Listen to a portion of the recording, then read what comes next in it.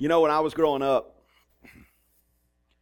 there was some music back in the 80s that I like to listen to and get my groove on. I was really good at it, I thought. So I turned my boom box on in my room. It had this thing that said play, and you pushed it down like that, and the tape would start turning like this. Some of y'all need to look it up. And there was all kinds of music that I enjoyed listening to. I could go back and quote some of the songs, but I learned how to dance in my room. But the dance started by myself. It was one of those things that I was in there, just dancing, and then, you go to a dance and you're up against the wall like this. Everybody's going to really do it. I remember when I was a junior or senior in high school, these I don't know what they were called. Y'all will have to help me. They were jeans that were faded in places. What do we call those, Jennifer? Stonewash. Stonewash. Y'all remember the Stonewash? So I had me some Stonewash. And, man, I was all dressed up, and I was going to go, and I'd already practiced. When they play this song, the conga. You remember the conga? Come on, shake your body, baby, do the conga. So I was just going, man, the whole floor was going to clear when that song came on, and I knew they were going to play it. And so they played it, and I had my Stonewash jeans on, and I was ready, and I started making my way out there, But then I noticed nobody cleared. And there were a few fingers pointing, and I got a little bit embarrassed, and I got a little ashamed, so I went back to the wall. It was safe at the wall.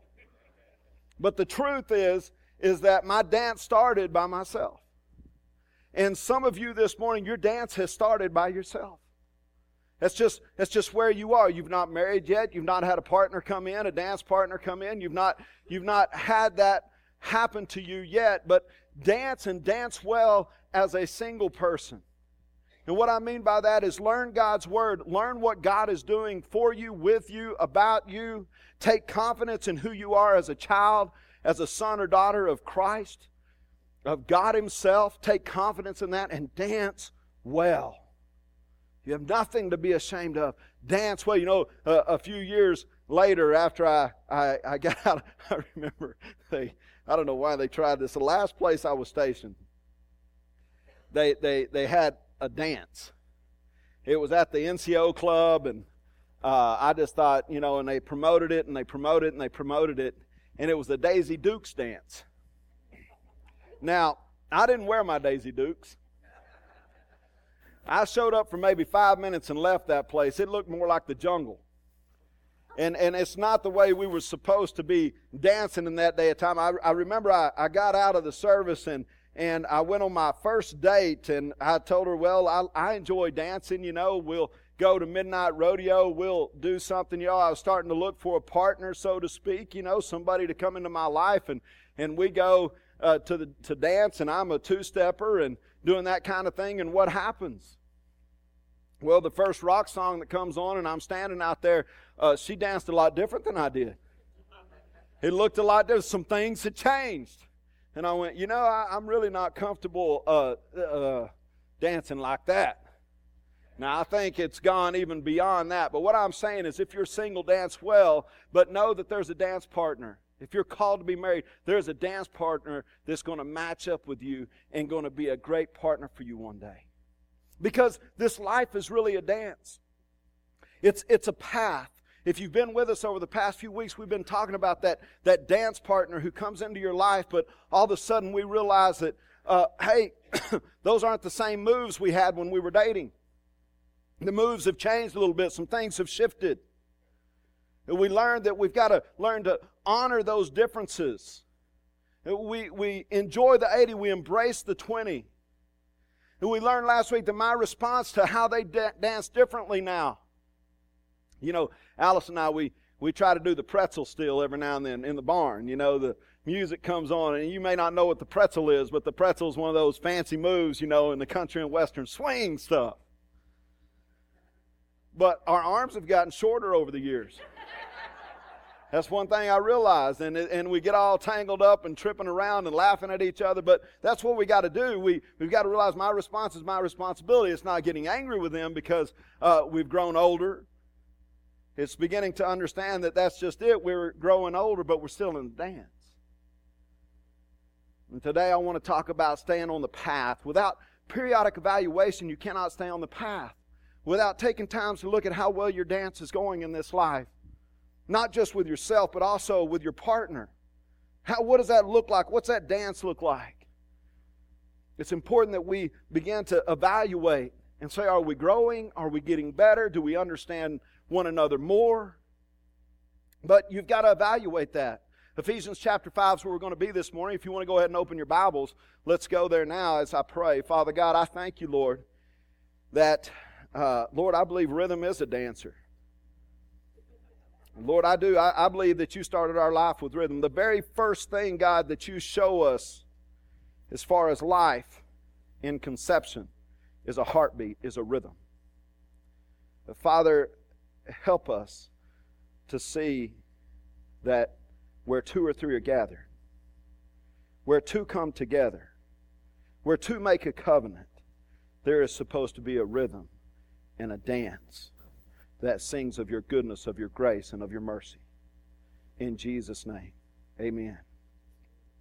Submit to one another out of reverence for Christ. However, each one of you also must love his wife as he loves himself, and the wife must respect her husband. You see, marriage, it is to show reverence through Christ.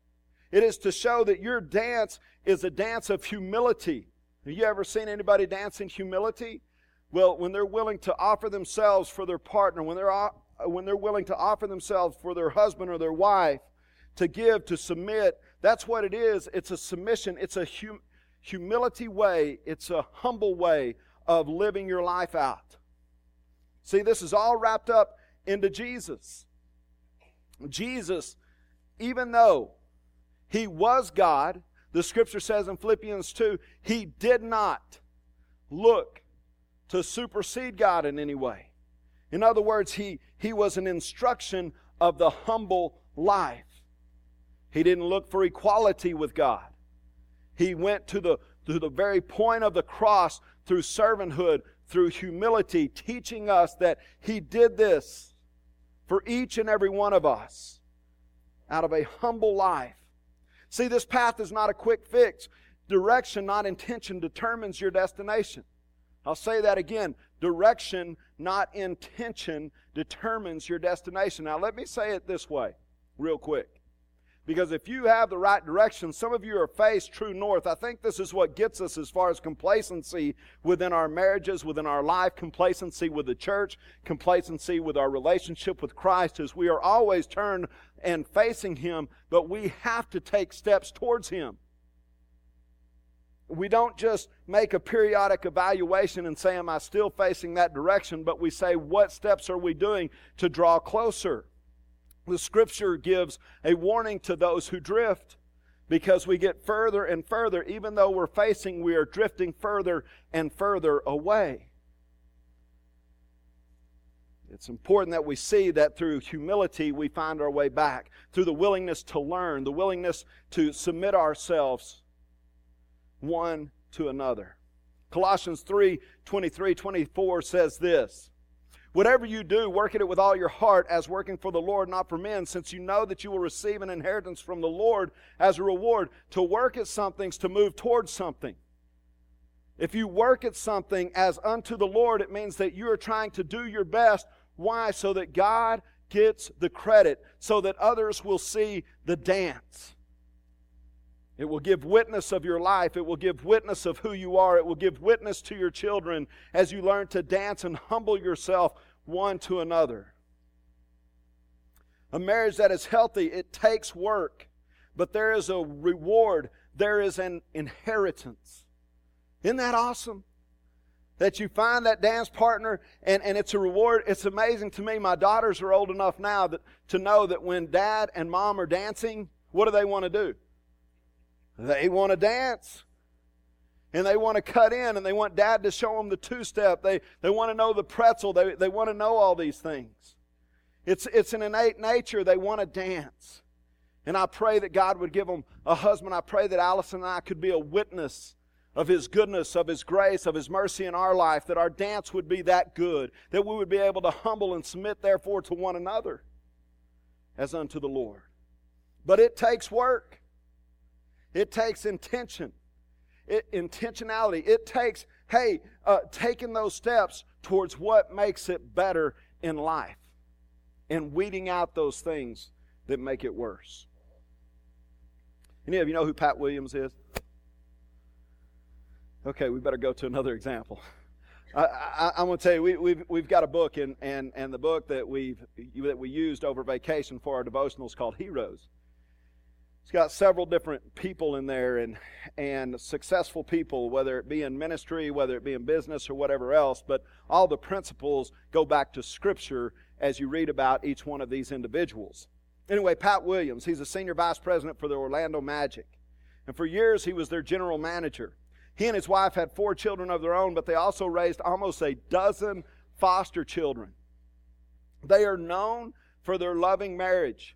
When people looked at them, they were like, wow, they just seemed to really honor one another. And it wasn't enough for them just to honor them, one another and the institution of marriage. They wanted to bring others into that, to be a witness to them, to show them what humility looks like. You know, it's interesting because when he was asked about his success in both championship basketball teams and having an incredible family, he stated he adopted a plan early on. And the plan that he adopted from Walt Disney.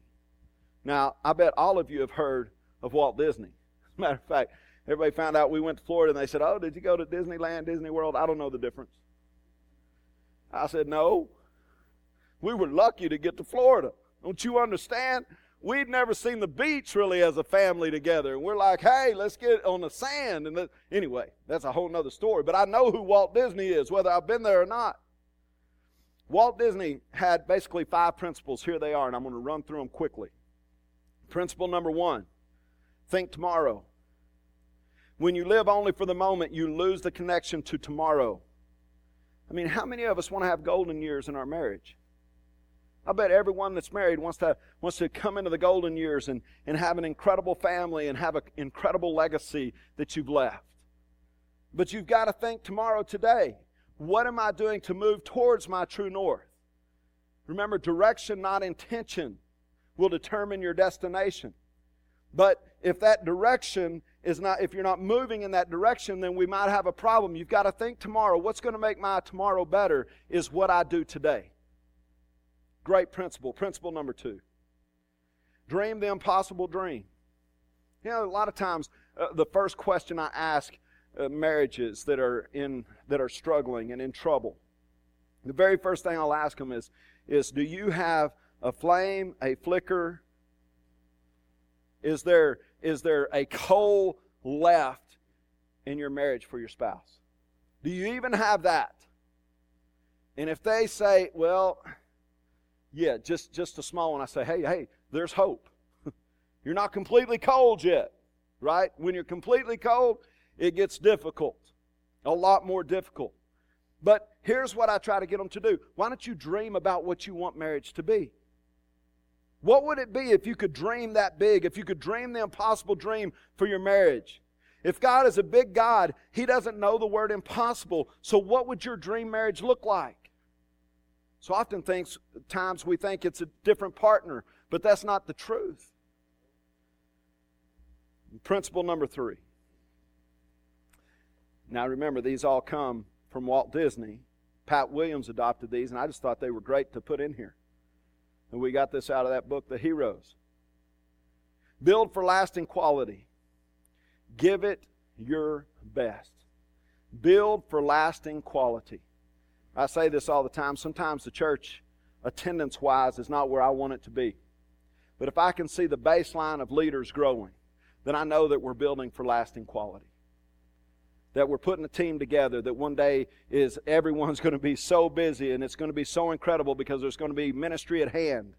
And I feel like there is ministry at hand, but oftentimes people do what they know, and it's my job to inform them there's more to do. You get that? And so there's an equipping of the saints. There's an Ephesians 4:11 through 13 that I'm responsible for.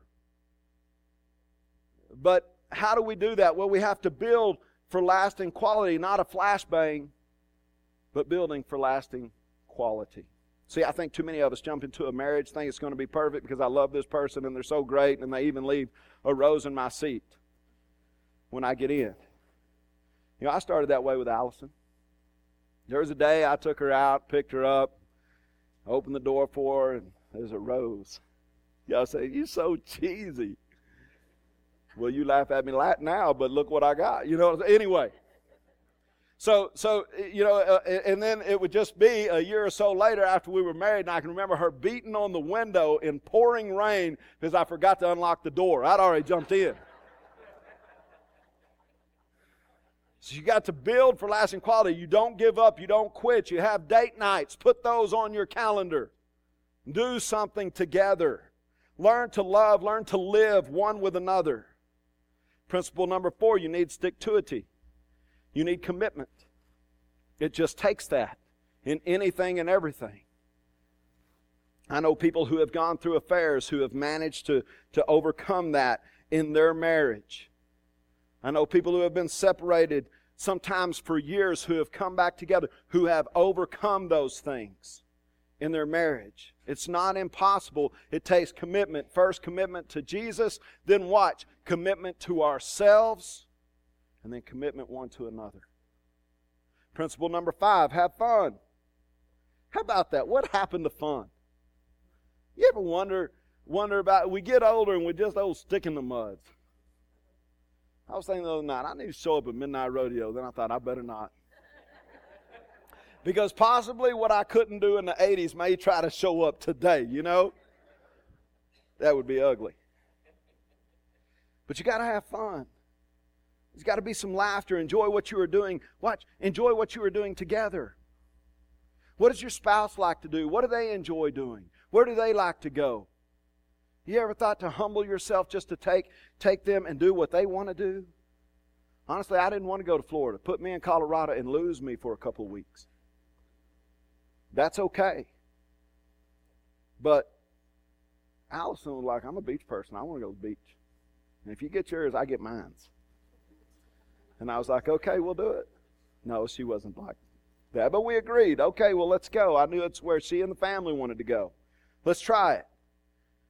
So look, what do all these principles have to do with marriage? Well, most who are successful in life, in jobs and marriage, they have a plan. What is your plan? Do you ever take time to evaluate your marriage? Are you willing to work at it with all your hearts? Young men, young women, if you aren't married, do you have a list? Is there a list? And I'm not talking about a list in your head. How about write down a list, take down some qualities that you would want in a spouse and put them in your Bible and begin to pray over that spouse. If you're old enough to think about it, you're old enough to do it. How about do those things? Because here's the truth. We've got to all manage tendencies within us. What causes us to drift? What causes us to get away from our dream? What causes us to quit dreaming for our marriage, for our relationships? Well, there are tendencies that oftentimes we have. Maybe you're good at being in the moment. Well, let me tell you something. You better learn to manage time. You ever know that life of the party? Shows up, and then you're like, where are they tomorrow? Why are they not at work? What's going on? They better learn how to manage their time. Good at taking on a lot of responsibility, you better learn to delegate or you'll burn yourself out. If you're good at managing and saving money, you better learn how to splurge a little every now and then, because your spouse is going to want to know that they're important in your eyes. And it's unfortunate that we feel like we have to share monetary surprises or things to show them their value or worth. But if you're out there buying things for yourself all the time, you see our spouse is saying, well, they take more value in what they have than who I am. I found that most of what my family wants is time. Time. If you're good at getting tasks done, you better learn to slow down and enjoy the people that God puts on your path or in your path every day. If you're good at dreaming, you better learn how to get your head out of the clouds and get to work. If you don't learn how to manage your tendencies, you will get off track. You will begin to drift. The Bible tells us that we have a common tendency to drift, and we've got to learn to manage that. Hebrews 2:1 says, therefore we must pay much closer attention to what we have heard, lest we drift away from it. Pay attention to what you've heard. I say this all the time. I believe this with all my heart, that awareness is the first step to responsibility. How aware are you this morning of how your relationship, how your marriage is? Are you willing to take responsibility so that you won't drift? Are you just facing north, or are you moving that way so that you have a great destination in life, a great legacy to leave? See, if we don't have an evaluation tool, we tend to get into trouble. Marriage, the reason your marriage gets into trouble is because you don't evaluate it. Healthy evaluation. Learn how to evaluate yourself. And be real, because when you evaluate yourself, look, here's what happens. We get humbled in a hurry. You ever just take time to think about who you are? And you go, oh my goodness. Really? Did I think that? Did I say that? Did I do that? And it humbles us quickly. If we don't slow down and take time to evaluate ourselves, then we'll never take time to evaluate our marriage. What will make my marriage better? What will make it prosper? Where is our marriage today? It's amazing, because we are great at evaluating everyone else. I can evaluate all the marriages around me. I can evaluate everybody else's life but my own.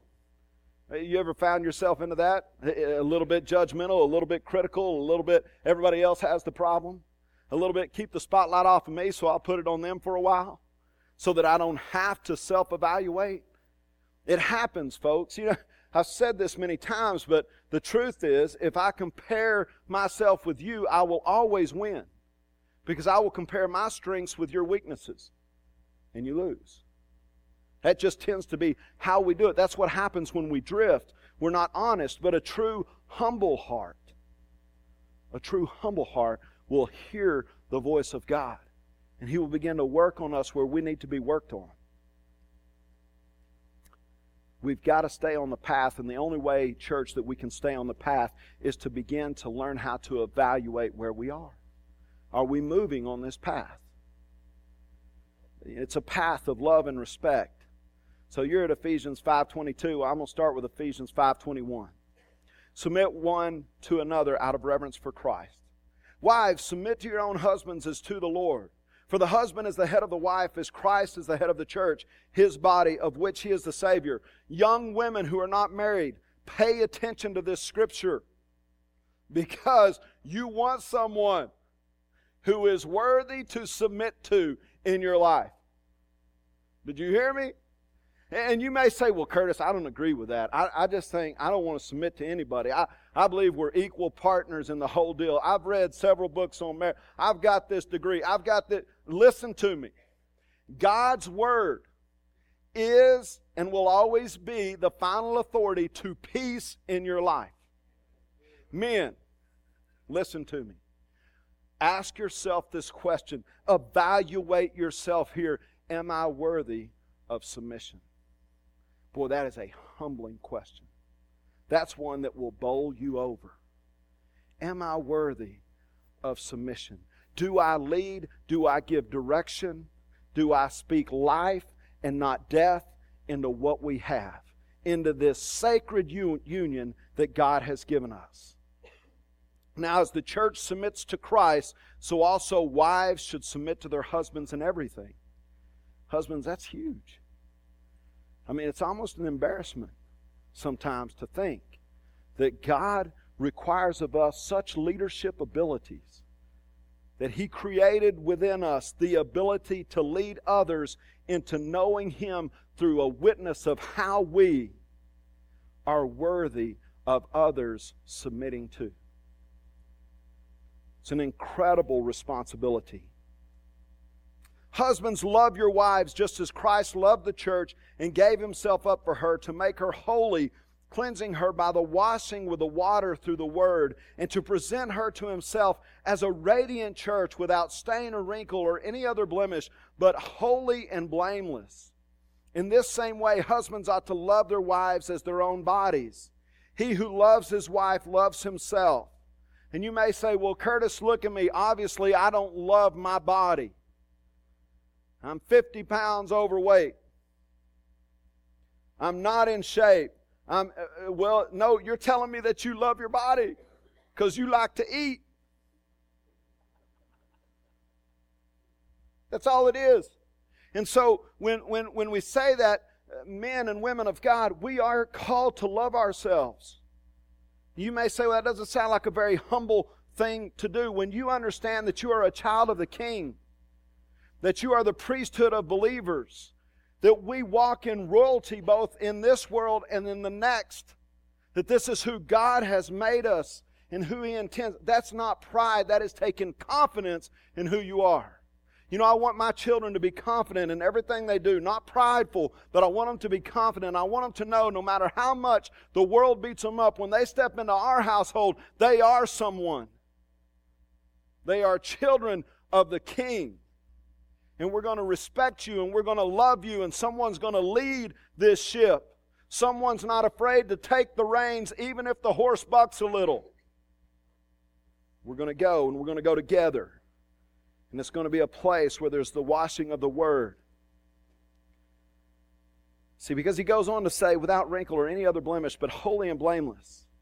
In this same way, husbands love their wives as their own bodies. He who loves his wife loves himself. Look, the two become what? One flesh. You better take care of it. After all, no one ever hated their own body, but they feed and care for their body just as Christ does the church. For we are members of His body. For this reason, a man will leave his father and mother and be united to his wife, and the two will become one flesh. This is a profound mystery, but I'm talking about Christ and the church. However, each one of you also must love his wife as he loves himself, and the wife must respect her husband. I remember years ago I was counseling a young couple, and the woman, this is what she told me. I've just never forgot it. Now, this isn't in this church or the previous, but it was a church that I pastored years ago, and this young couple are sitting in front of me, and his problem with her was she blew up at the clerk one day checking out and said, this happens all the time. And so I just asked her, I said, why do you get angry so quickly? Sorry. Why? And this is what she said. She said, because I demand respect. And I looked at her and I said, I think you should try to earn it. This is a problem. We demand, but if we love others as we love ourselves, we'll stop demanding and we'll start trying to earn. That happens through a humble heart, through a willingness to serve. See, without periodic evaluation, without thinking about this, you can't stay on the path. The question is, how do we keep that from happening? How do we keep from drifting? Well, the questions you ask the most indicate what's most important to you. Start asking things like this. I don't ask my kids, how was school today? Because I don't want a good or bad. Be grateful that you're there and that your daddy's not the one having to teach you. All right? But we can ask questions like this. What did you learn at school today? Did you learn something at school? What if we asked our spouse, hey, how could I serve you better today? That's a tough one. What would you like to do? How would you like to go with me and help me in what I'm doing? What do you think I could do better? You know, Allison was telling me the other day, in my current situation, she said, well, I think this is what you need to do. You need to do these three things. Bam, bam, bam. You know what? I can listen to that. Do you know why? Because I respect her. I can also say, that ain't easy for me, girl. And if you want me to live that out, you better pray harder. It's just the truth. Leaders, if you want to change the people around you, then you've got to change what they focus on. Change the questions you ask them. Success comes from the quality of questions we ask ourselves and the choices we make to move in that direction, to move in that true north. If you want to land at a great place, then take your hand out. Maybe that's a great start for you. There's 8 great questions for marriage. How have I expressed love or respect to you recently? What have I done to express that? Are we getting off the crazy cycle? That'll bring up conversation. You better plan lunch on that one. How have I energized the relationship? Am I doing marriage as unto Jesus? How am I doing with the 80-20? All these are great questions. But here's what statistics say. Statistics say that only 10% will actually apply what's being taught today. Church, we can beat that. We want a church that looks different. We want a church that takes us to a new place. We want a church that gives us direction. We want a church that truly shows the witness and the providential hand of God working in its midst. I'm going to end here with this. Guys, you only have a certain amount of time to evaluate who you are and how your marriage is. There's a time coming. I said here a while back, I walked by my son's bedroom early one morning, about 5 in the morning. He had his light on in his closet. And I walked by and I stopped and I backed up. And I looked in there and I said, Lord, I never got to say goodbye. He grew up. It's not a little boy laying in that bed anymore. Life is short, and you've got to take time to evaluate where you are and the destination you're going. I know plenty, including my dad, who lost my mother of 59 years of marriage. And I'm sure today he's sitting right there, but it wasn't enough. But in this life, we have a time limit. I'm going to close with this video.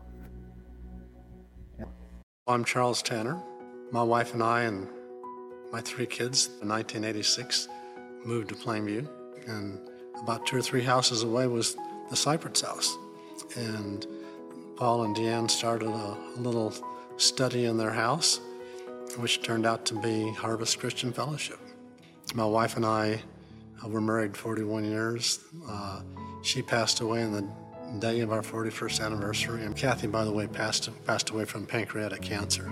She was diagnosed just before her 60th birthday, which was February 18th, 2014.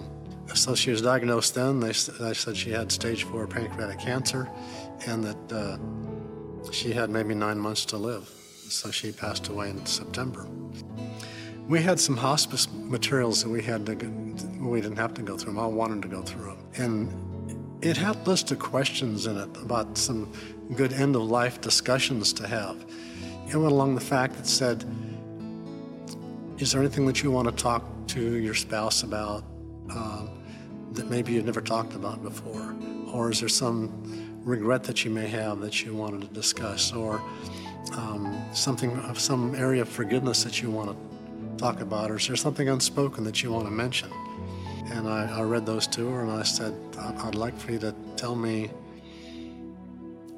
what you think about this. I said, I think I already have an answer, but I want to hear what you have to say. And Kathy said, well, Charles, I don't really have anything to say. I think we've talked about all these things before. She said, I think we have a wonderful marriage. And I sort of went, whew.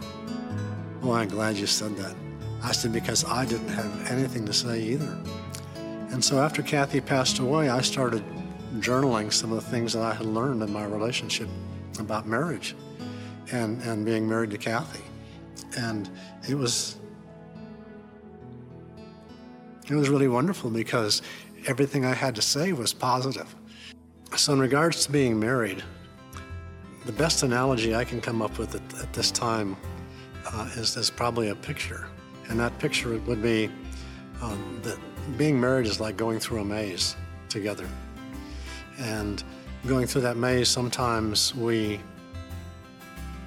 have choices in terms of which paths we're going to take. And in looking at that maze, it's not a very simple maze. If you talk about it in 3 dimensions, it's more like an obstacle course.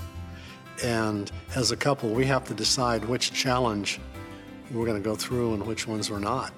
I think there's some things we just don't have to go through. But on the other hand, there are some significant challenges that we have to go through together.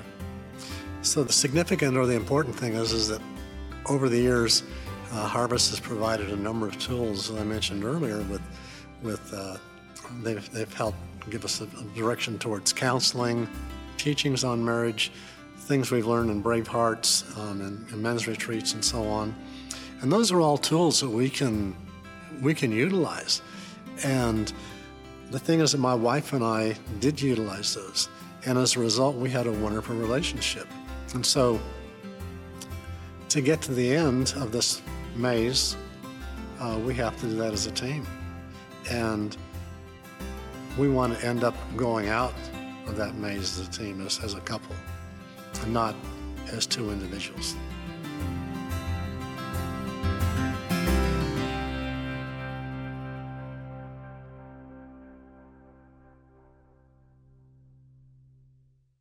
Now, here's the interesting thing about Charles. Some of you know Charles. Charles was at youth camp this year, even at his age. And he was not only there, but he was my son's small group leader at camp this year. He's just not going to quit. He's still got a destination. He's still got somewhere he's going to go. He's still got direction. And he's going to get to his destination. He's going to help others get there as well. I want to encourage you today. There's no doubt time is short. There's a time where you dance by yourself. There's a time where you'll dance with someone else. And there could come a time where you'll dance by yourself again in such a way. But your dance should go before God. And as you do that, He will fill your every need. He'll bring you to a place of humility. He'll bring you to a place where you can learn to serve one and another. And we'll be the witness for Christ that He desperately needs in this world. Would you please stand? If you need prayer for anything this morning, please know that God is here to pray for you, to pray with you, to pray for your spouse, over your spouse, or maybe it's a simple thing of you need prayer for something else. We're here for you, and God is here for you. Father God, I thank you, Lord, for this church, for your congregation, and for what you do and continue to do within it. Father, lead us by the power of your Holy Spirit to hear your voice call to us, to submit ourselves, therefore, to one another, and to lead and lead well, to enjoy the dance. In Jesus' name, amen.